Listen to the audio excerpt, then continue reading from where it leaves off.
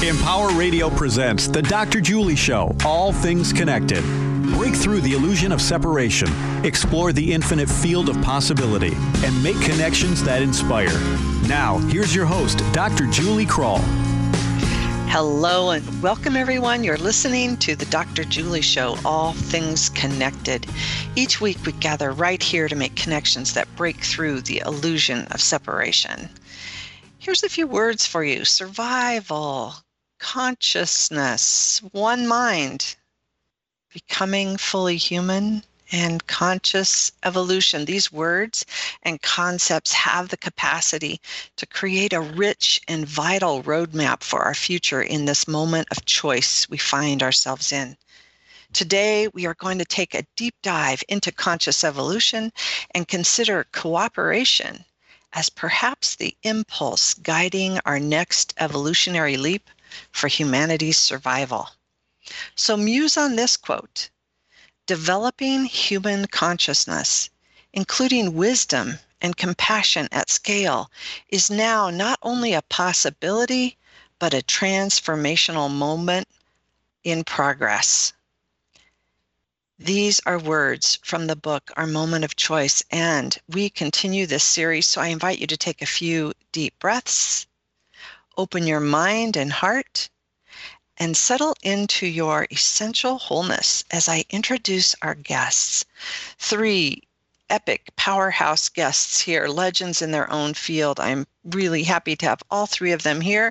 First, Dr. Joan Borisenko is a world-renowned expert in the mind-body connection, a licensed psychologist and Harvard Medical School trained cell biologist.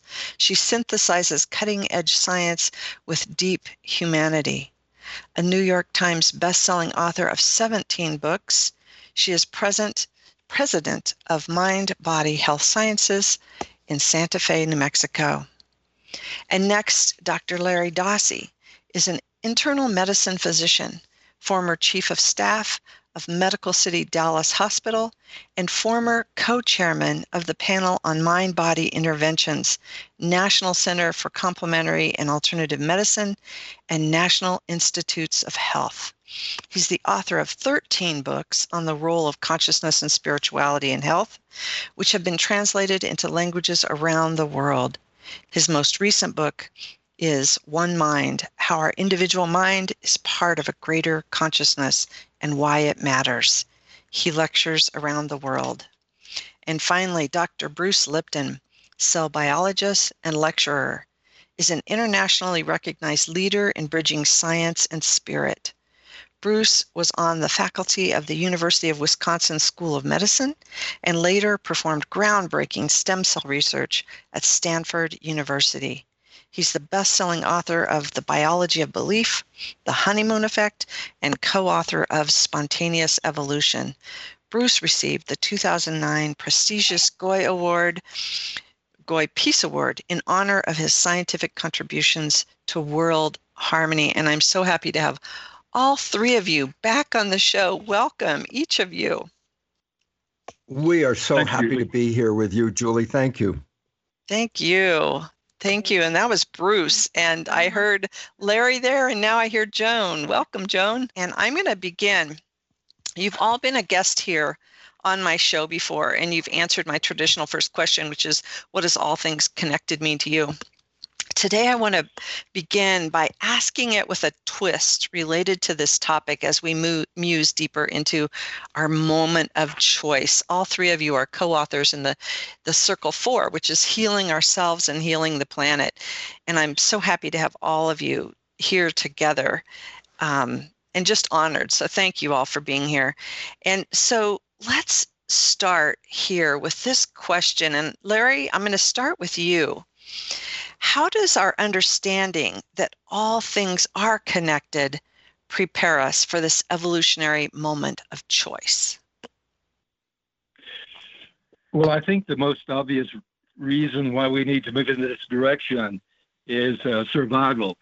I think as long as the doctrine of materialism holds, then we don't have much of a chance as a species of remaining as survivors on this planet.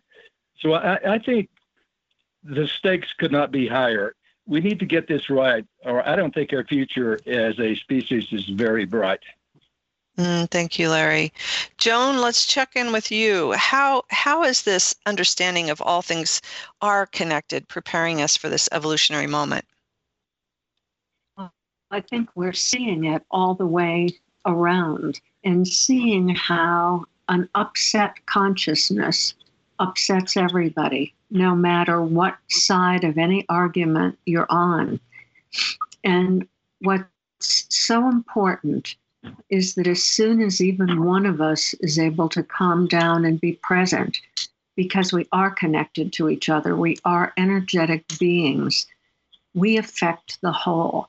So I think it's a time when even if a few more people come into a state of being in their heart, being centered in their innate goodness, we can begin to unravel what's happening and get out of our limbic systems and back into our prefrontal cortex, where it's possible to actually develop policies that can change the world, largely by starting with our children. I have a few questions for you on your section of the book here, but first let's go to Bruce.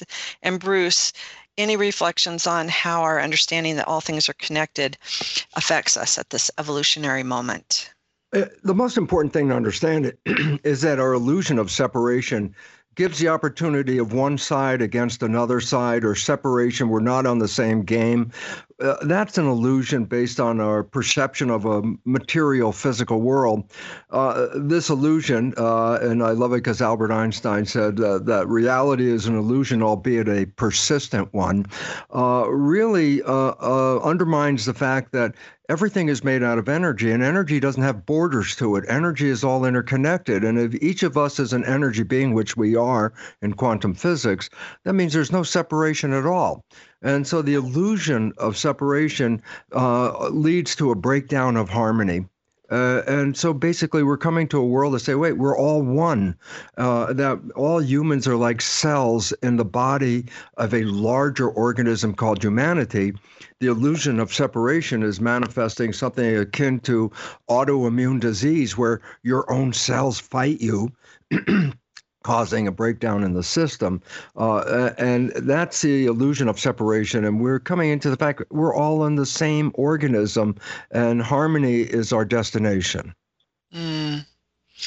Beautiful opening here. And the three of you share a circle in this book. We're doing a series on our moment of choice here. And each of you share in the circle 4, which is healing ourselves and the planet.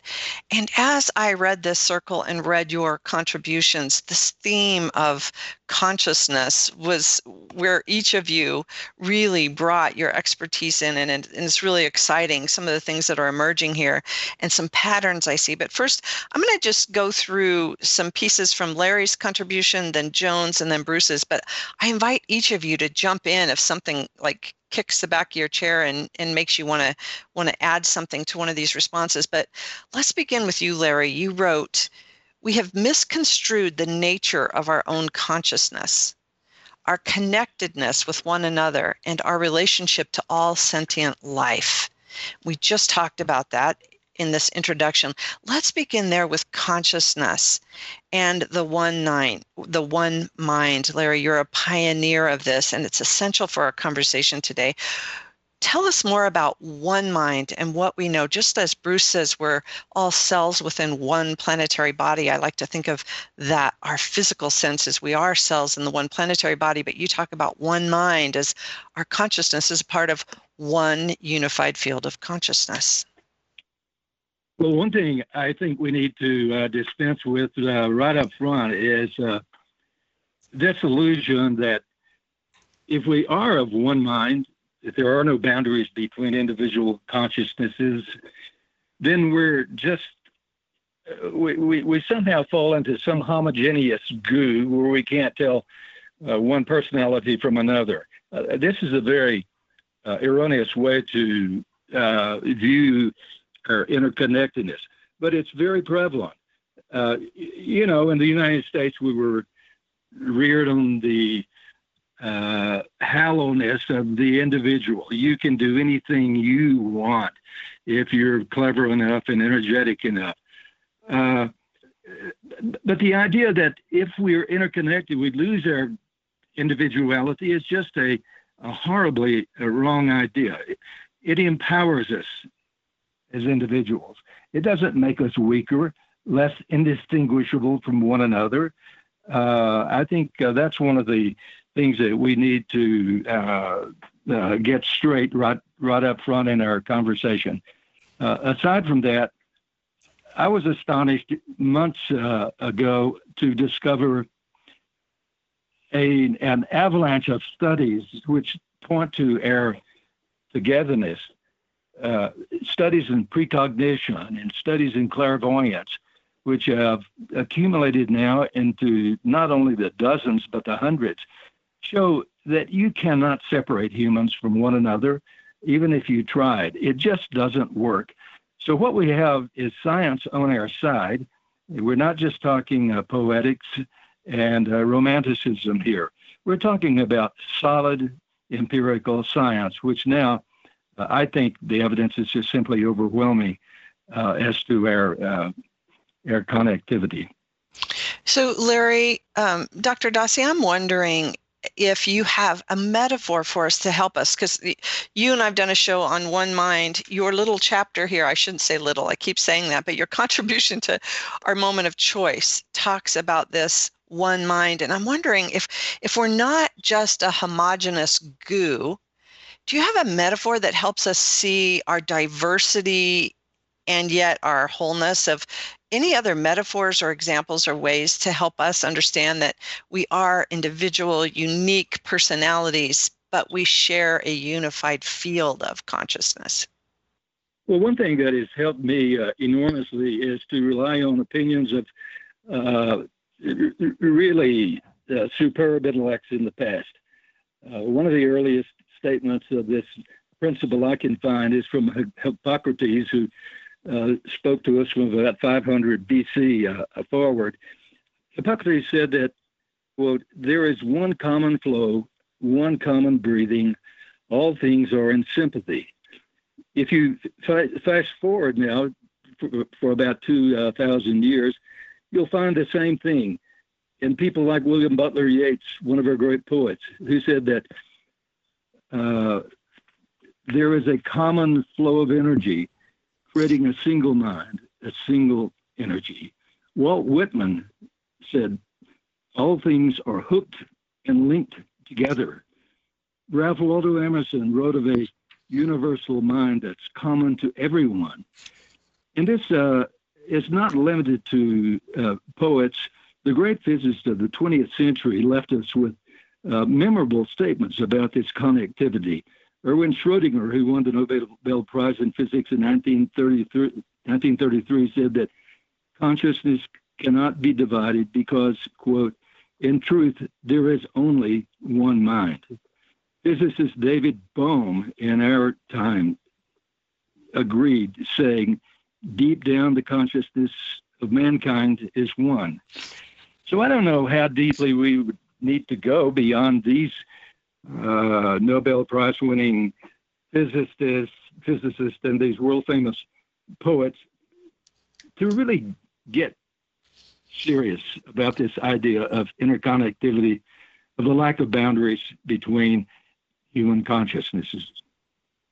Yeah, and this is a great introduction. So thank you. When we talk about this consciousness, and you write about the existence is based on unity, connectedness, and cooperation, not in separation, competition, and rugged individuality, as we've been taught. And so this is a good introduction to Joan. I want to bring Joan in here because, Joan, you write about the capacity to connect is one of our quintessential human qualities, and mention how our hope to create a world of harmony and balance requires optimizing our ability to empathically connect with one another, and it begins in this consciousness. I think Bruce and Larry both agree in their writings about this connectivity is super important. So not only are we connected in this unified field, but our connection is a pathway forward to this moment that we're facing here. How do we actualize a prescription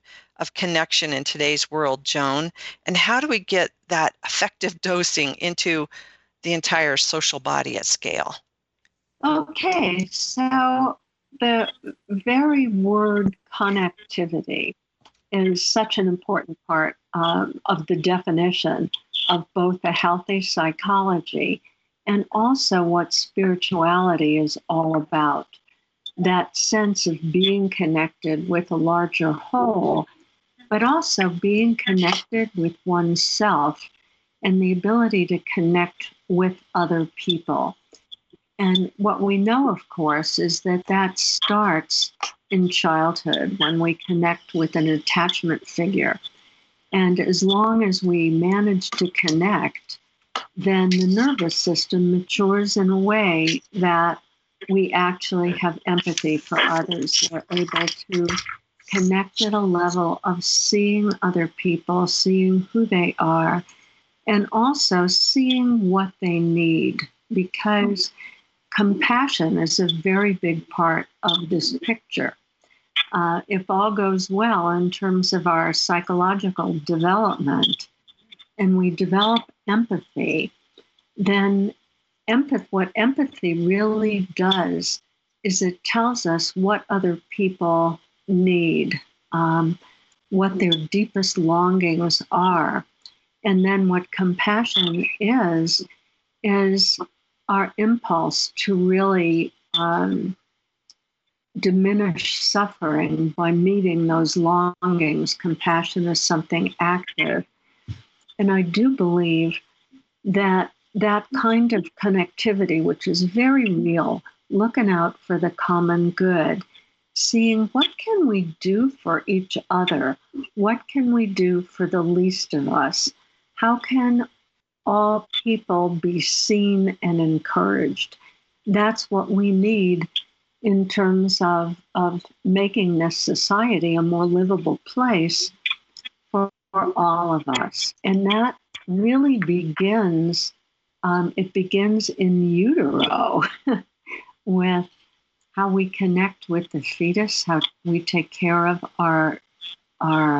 ourselves, how women care for themselves and men during the process of conception and the process of growth of the fetus. And it has everything to do with the support of parents in terms of allowing them to relate in the best possible way with their children, in terms of good child care, in terms of things like Head Start and preschool, and what the curriculum is like in schools, making sure that schools in different area codes have similar curricula, because what we understand is that children who are disadvantaged, their whole nervous system becomes disadvantaged. And the part of it that fails to develop is the part of us that has empathy, that's able to see the whole, that's able to meet the world and the circumstances of our world compassionately. So that's why my husband, Gordon DeVaron, and I wrote that particular chapter in our moment of choice. And I also want to say that the quote that you started with came out of the mouth of my dear husband, who I think really has been such a pioneer in looking at education as a way to advance consciousness. Thank you, Joan. And I want to expand on that for a minute, because I think this is a really important piece as we're looking at the state of our world today. When you talk about children and the limbic system, and it's like everyone is really needing to understand, how do we come into a state of calmness so we can empower that neocortex to fire back up on our behalf. But you write that human development happens in relationship, and that 50% of children in the United States have a history of trauma. So I know that the wisdom of how we deal with our children is the wisdom of how we can move forward together. So how do we heal as a nation when so many of us have had a history of trauma and are in a time of trauma right now? Well, very, very basic things are very important here. Trauma is embodied. You don't recover from trauma by thinking about it. You recover when your body starts to feel safe. And the real question is how we can teach ourselves and then teach our children how to create a sense of internal safety. And only then can people really make the connection, bond with other people. And it's, there's such an interest right now, Julie, in trauma. You see courses in trauma all over the internet. And what we do understand is we've all got ancestral trauma on top of the trauma that we may have in our childhood. And that has to be dealt with. So parents who've been traumatized by their parents and by their parents. And, I'm Jewish, so I have all that Holocaust trauma in my background as well, and trauma from pogroms. All groups who've been traumatized, people of color, Jews, people from various countries, people where there have been genocides, have a history of trauma. And even though they themselves have not perhaps been personally traumatized, the ancestral trauma comes through. So we need to recognize that trauma is what isolates. People who are traumatized, they tend to protect themselves, isolate themselves, feel separate, all as a way to feel safe. So the question really is, how can we teach ourselves and others to embody a sense of safety in our nervous system? And of course, I've been in mind-body medicine for over 50 years, and it begins with that very basic self-regulation. What does it feel like inside my body?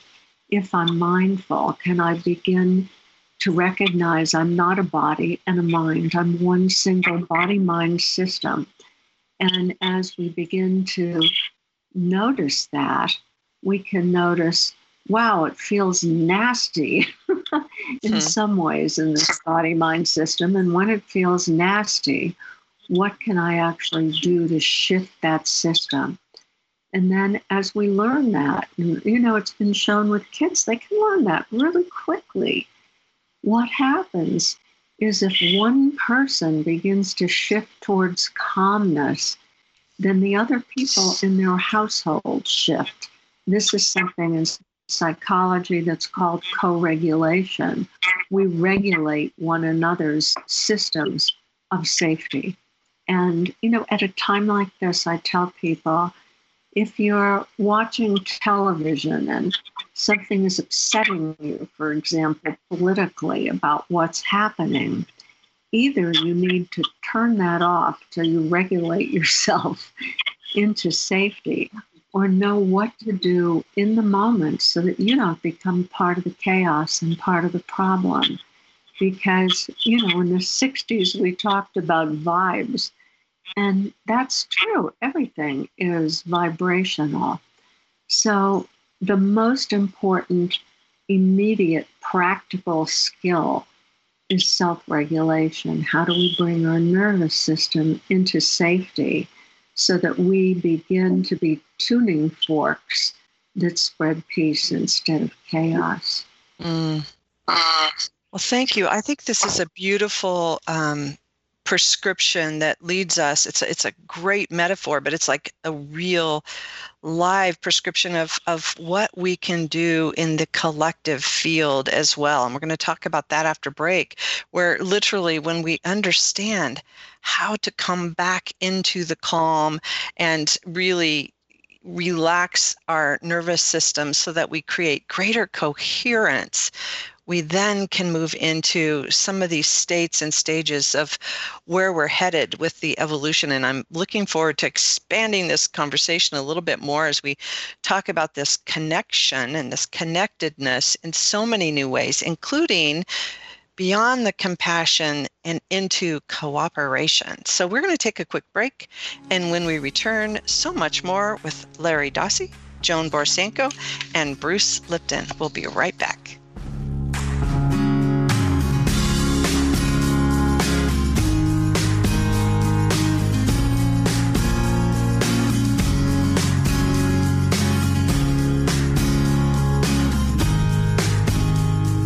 You're listening to Empower Radio, an entire radio station devoted to your personal development, expanding your conscious awareness, and empowering positive change.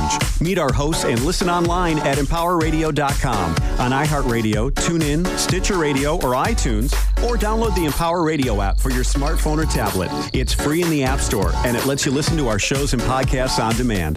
Empowering people, empowering change. Empower Radio, online at empowerradio.com. It takes 12 years to create a graduate. It takes about the same time to create a dropout. The difference between a child becoming one or the other could be you. Studies prove that reading to a child regularly dramatically improves reading skills, and kids who read well by 3rd grade are 4 times as likely to graduate. So United Way is calling for 1 million volunteers over the next 3 years. We're asking you to step up, make a pledge, tutor a child who needs help, mentor a kid who needs someone on their side, volunteer to read to children, make a difference. Because when a child advances, we all advance. Entire communities improve. The path to success or failure starts long before graduation day, and the difference between a graduate and a dropout could be you. Be a reader, tutor or mentor, give, advocate, volunteer. Live United. Take the pledge. Go to liveunited.org now. Brought to you by United Way and the Ad Council. All right. I know this isn't any fun to talk about, but we should. So, who's going to do what? Flashlights? Nowhere to be found. Where to be found. Batteries? Dead. Great. Emergency supply kits? Not packed. No. What about blankets? We have an old towel. Good enough. Cell phones? May not work. Emergency water? Not a drop. And what about food? Nope. Perfect. We all know where we're meeting if we're separated, yeah? The library. Aunt Joan's house. The bus stop. Great. And I'll be waiting here wondering where you all are. Sounds like we don't have a plan. Who's up for mini golf? Winging it is not an emergency plan. Make sure your kids know what to do during an emergency, who to call, where to meet, what to pack. Visit ready.gov/kids for tips and information. A public service announcement brought to you by FEMA and the Ad Council. Come on, smile. Oh, honey, he's still not smiling. Maybe he's not a smiler. Yeah, maybe he's just not a happy baby. Maybe he's just being a boy. Or maybe he's teething. Maybe it's just a phase. Maybe he has autism, and we can definitely do something to help. Maybe is all you need to find out more about autism. No big, joyful smiles by 6 months is one early sign. Learn the others at autismspeaks.org/signs. Brought to you by Autism Speaks and the Ad Council. Now, back to the Dr. Julie Show, all things connected on Empower Radio. Welcome back. Hey, if you're inspired by our conversation today, I invite you to share it with others and perhaps listen to it again. You can do that by visiting my website at thedrjulieshow.com, where you'll find all the archive links as well as a listing of upcoming guests. Again, that's thedrjulieshow.com. Also, stay connected all week on my Facebook page, All Things Connected with Dr. Julie, where we continue the conversation. I invite you to be a more conscious, courageous, and compassionate co-creator of the beautiful, healthy world we depend on. Come work with me. There's lots of ways you can do that. You can check out those opportunities at juliekrull.com and goodofthewhole.org. We are here today with 3 of the co-authors of Our Moment of Choice, and you can find each of them at their own website. So joanborysenko.com, LarryDossey.com and BruceLipton.com. Also, find more about this book. I encourage all of you to pick it up. It is a new must-have read, and have it on your shelf, OurMomentOfChoice.com. Bruce, getting your voice back in here. So right before the break, I thought it was interesting that we were talking about literally trauma and calming that nervous system and moving into action. And when I think of that, I do think of that as a prescription also for the collective, and really to create greater coherence in our collective intelligence and what we share as humans. But you write a lot about the conscious evolution, and I'm really appreciating how you introduced conscious evolution theory and the fact that cooperation rather than competition and struggle drives the force of evolution forward. So to me, this is a perfect lead-in when we're talking about the trauma and our limbic systems and where we've been out of. How do we calm and come together so we can literally access more of that cooperation? So can you say more of this shift in awareness toward cooperation as conscious evolution and not competition? What do we know? The most important insight here, Dr. Julie, is the fact that we came from what, we refer to as the Garden of Eden. Well, the important word there is garden. And I bring that up because by definition, a garden is not a battleground. A garden is the height of cooperation of all the organisms comprising that garden.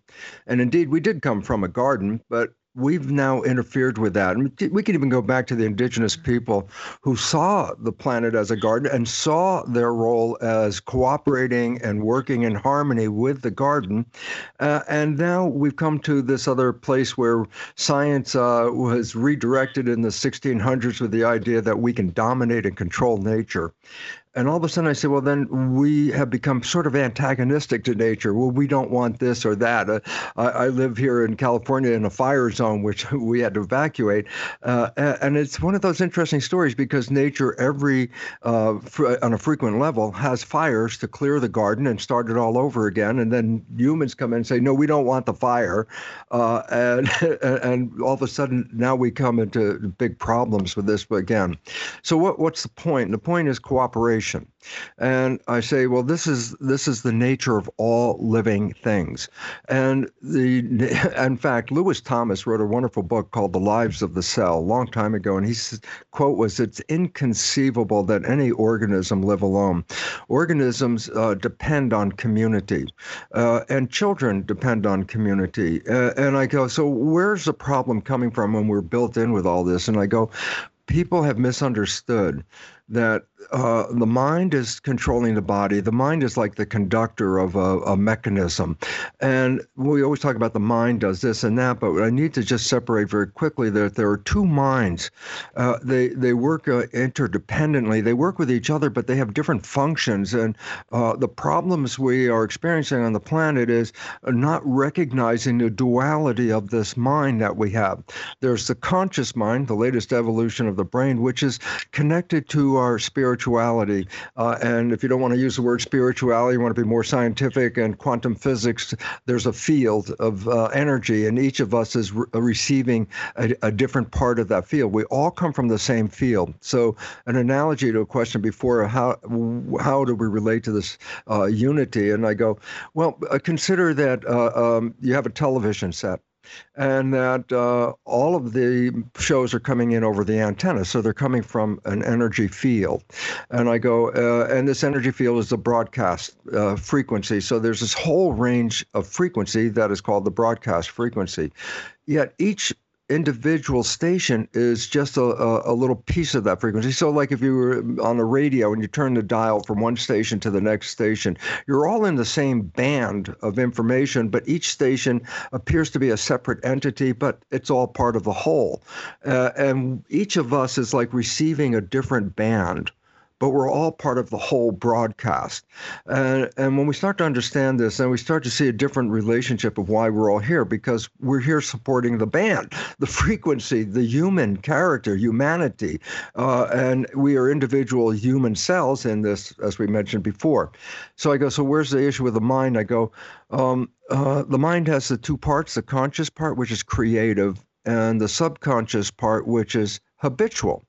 And they're so important, and they're both very valuable. The subconscious mind has programs in it. And the programs, when they're good, are really great. I'll give you an example of a great program most of us are experiencing right now is the ability to walk. I go, what do you mean? I say, you learned how to walk before you were 2. And once it became an automatic program, that's a subconscious thing, and you can walk without thinking about it. All you have to do is have the intention, and then the automatic program of walking takes over. So subconscious is really good because it frees up our consciousness. We don't have to think of every detail of how to walk. We just thought walk, and the automatic will now take us. So I say, so the subconscious has got habits, and the habits we acquire, especially cultural, we have to acquire them from the world around us. And so nature designed the first 7 years, actually the last trimester of pregnancy, first 7 years of life, as a download of programs, how to be a member of a community, how to be a member of a family. There are rules. Of course, there are all kinds of rules to coordinate to, be in that community. And I say, well, where do you get the rules from? And I say, an infant gets the rules by observing the parents and the community around them and downloads them. And that's where the subconscious is like downloaded with programs. Even before consciousness is ready to go, a child's got programs. Well, the creative mind is the connection to our spirituality, our field, and that has all our wishes and desires. And the subconscious mind's got programs how to behave. And the significance is when we are thinking, we use our conscious mind not to control the vehicle, because thinking is like going inside your head and looking for some information. And so who's driving the vehicle when you're thinking? It automatically then goes to the autopilot subconscious. And I go, so what's the relevance of that? And I say, if you have good programs of community and harmony and love and all that as you grow up, those are your automatic programs, your go-to programs. And it turns out 95% of the day, our life is not controlled by our wishes and our desires and our conscious mind. 95% of the day comes from the programs. Well, then all of a sudden you see where the problem comes from. If the programs are defective or self-sabotaging or limiting programs, then 95% of the day we're playing the programs. We're not playing our wishes and desires.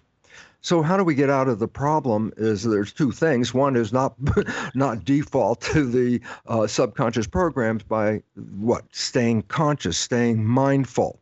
And that's the basis of Buddhist mindfulness. I say, why is it relevant? Because if I stay mindful, then I am actively controlling my behavior, my biology, my wishes, and my desires. But the moment I start thinking, I default to the programs that I got from other people. That's where I got the programs from. And if my teachers were good, then I got good programs. If my teachers have problems, I have problems. That's the way it works. So I say, well, one way is stop thinking, stay mindful. And I go, that's interesting, because that's what accounts for the honeymoon. When people's lives are blah, blah, blah, blah, and they meet somebody, and only 24 hours after they meet them, their life is radically transformed. They're in a honeymoon, heaven on earth, love is beautiful, everything's great. I go, how did that happen in 24 hours? And the answer was, because that's when people stay mindful. That's what science has recognized. The moment they fall in love, for that period of time, they stay mindful. They're not using the negative programs they got. They're creating from wishes and desires. And what do they manifest? Heaven on earth. And then once they start thinking again, then those programs that were hidden start to show up, and the honeymoon is over. So the point very simply is this. We can stay mindful. And I said, but that's very difficult, because our lives are too busy. We always have thinking to have to do. And the other thing is to change the subconscious programs that we got. And that is the most important thing that civilization can do right now, because the programs we received, and especially now we just turn around all this stuff and go back. What is the fundamental program in regard to living in cooperation or competition? I say it's a Darwinian theory that said life is a struggle based on competition. We took that program, made culture out of it, and this is the world falling apart in competition, each trying to outdo the other. And this is the suggestion of how evolution occurs. Well, obviously, how is that working? It's a state of de-evolution at this moment, because this is the thing we have to learn, that competition is actually antagonistic to our evolution. That cooperation is the primary drive force for this evolution. And that means then our programs of competition, which are running 95% of the day unconsciously, that's why it's called subconscious, is taking us away from that harmony. And now it's a wake-up call. And this is why I'm so honored to be with Larry and Joni on this call, and thank you for the platform, because this is a wake-up call. We must get out of those programs that are breaking down the system, and that we are creators. And that's what quantum physics said in 1927. We are the mind is the creator of our life experiences, and our experiences are going afoul because our minds are misprogrammed. And the resolution of our evolution, as both Larry and Joni talk about in their own work, is that we have to reprogram the system and train our children in a different way, and start to recognize we are programming them by our own behavior, which is in turn programmed by our parents and our grandparents. And so basically, this is an opportunity to wake up, because we can have heaven on earth every day. That wasn't an accident. That was a personal creation. All of us can create that, but we default to the programs, and that's where the problems come from. Thank you, Bruce. And the Garden of Eden is a great metaphor for us. That broadcasting with the frequencies is a great metaphor, and I'm just excited about that. And what you just talked about with this subconscious programming mirrors what Joan was bringing in with that early childhood and trauma. And here we are. I would really like to expand on one more piece that you write about, Bruce, because I think it's really important at this time when we're looking at conscious evolution and where we can go forward, not just mindfully, but consciously as we're moving forward. You mentioned phase 1 of evolution and phase 2. And I'm going to say I've been doing this show for 8 years. I've been studying this with Joan for decades and with Larry, and we don't normally hear about phase 1 and phase 2 of evolution, and it's where phase 2 introduces this concept of cooperation. And I'm seeing this as what we can consciously do together on this planet right now. So can you explain phase 1 and phase 2 for us? Evolution is the expansion of consciousness and awareness. We always used to talk about genetics was the sign of evolution, but it's actually genetics are not the sign. We humans have as many genes as one of the most primitive organisms on the planet, a worm with 20,000 genes. We both have the same number of genes. Evolution is expanding consciousness, and then consciousness is a translation of a field of energy into an action of a biology. So there's an interface where that consciousness energy has to come into the body, and so that the body can be endowed with this consciousness. And it's a physical expression. There are antennas, just like television antennas receiving signals from the environment. And I say, well, where are they? And I say, well, they're built into the membrane of a cell. That's the skin. And I go, well, why is it relevant? And I say, because each organism can only get to a certain size. A bacterium reaches a certain size inside its little capsule. That's the biggest it can get. And I said, well, if making more membrane is more consciousness, then I say you can start with a simple bacterium, but as you make it smarter, you're adding more membrane, but there's a limitation. All of a sudden it says a bacterium cannot put any more membrane inside that capsule. And I said, well, that was the end of evolution. And then I go, no. Because once you made the smartest bacterium, then you can bring other smart bacteria together in a community. It's called a biofilm, in fact, and share awareness.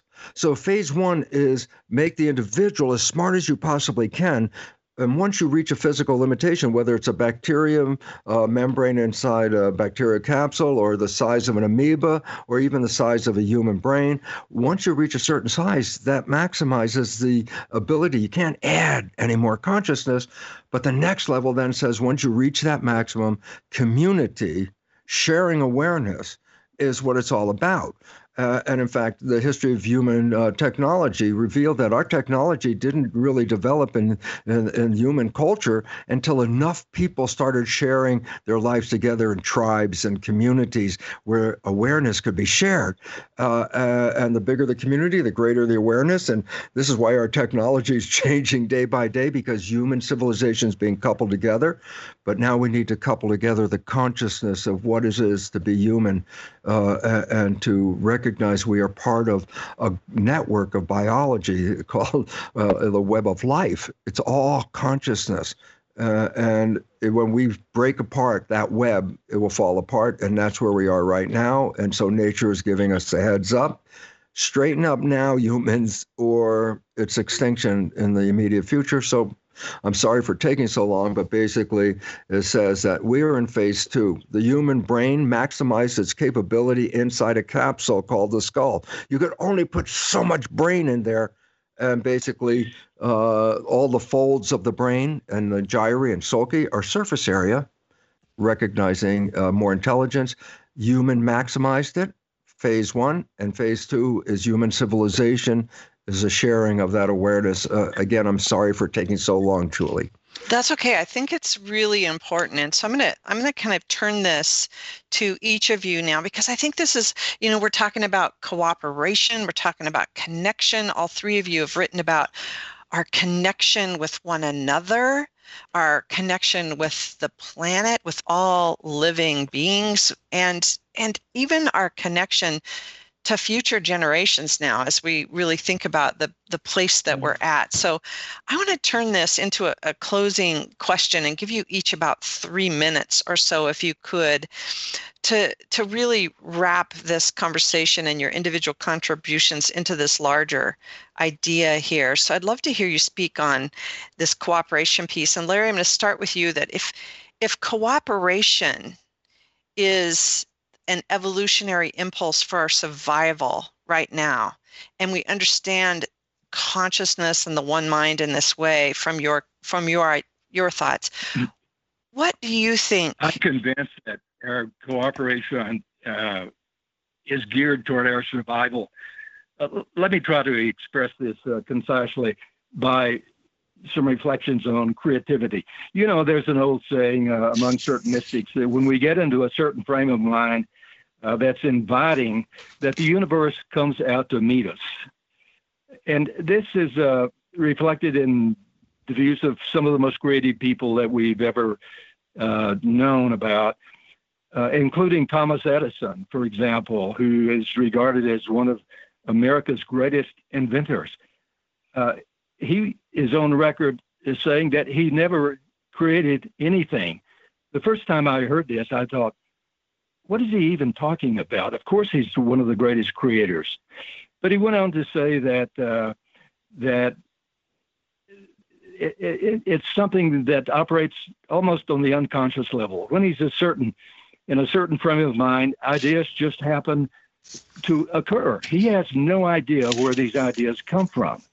He's not alone. If you look at the great musicians, among who is Gustav Mahler, you find the same sort of thing. When he was composing his Third Symphony, he wrote a letter to a friend of his and said, "People will marvel at how I concocted this.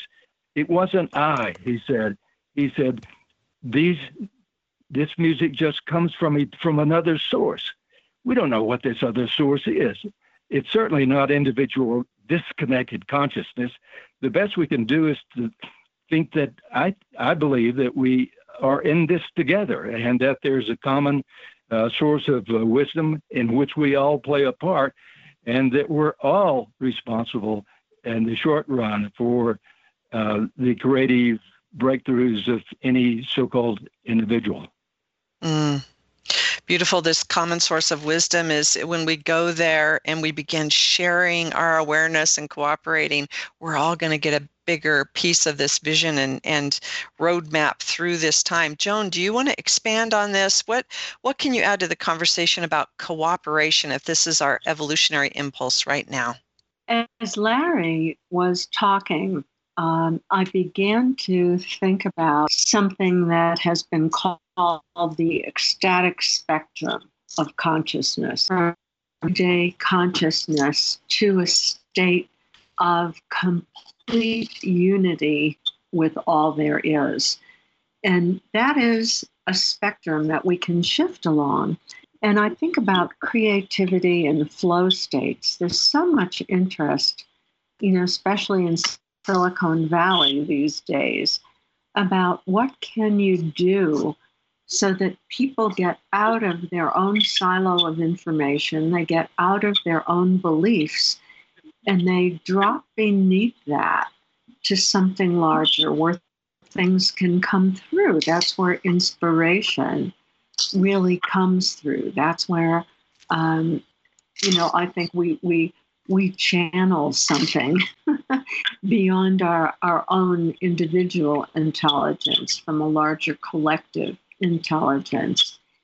And it's just interesting to note that a whole segment of our society is fascinated by that. And they're trying mindfulness meditation, microdosing in terms of, various substances, psilocybin, things of that nature, and really experimenting with what does it mean, a larger consciousness, to tap into this place where we're connected. My mind takes me to interesting places. I think about, Larry, you'll know who this was. It was a dentist who was fascinated with the near-death experience because of the expansion of consciousness, because of seeing beyond one's own limitations toward the common good, and really seeing what did you do that made the world a better place. And he began to think, is there some way that we could all have a near-death experience? And he experimented with that in the dentist chair, but it didn't always come out. And I think about this, and I have to say, I have a fantasy that something will happen, and suddenly, all of a sudden, people will experience around the world something like that.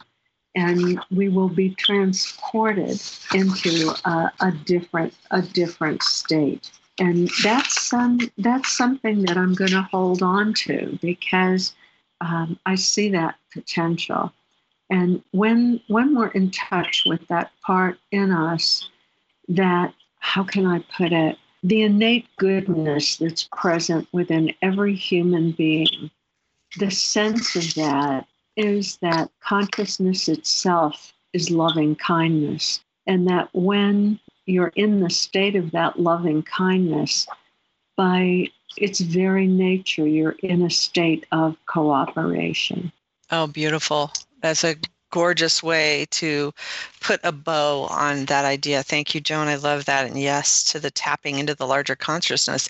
And literally, we have groups now who are coming together to tap into this larger state of consciousness together, which is so exciting that we can move that awareness into the collective intelligence now and into our problem solving and be a part of the solution. So Bruce, in 2 minutes or less, this is tough, you can bring us home on this idea of cooperation.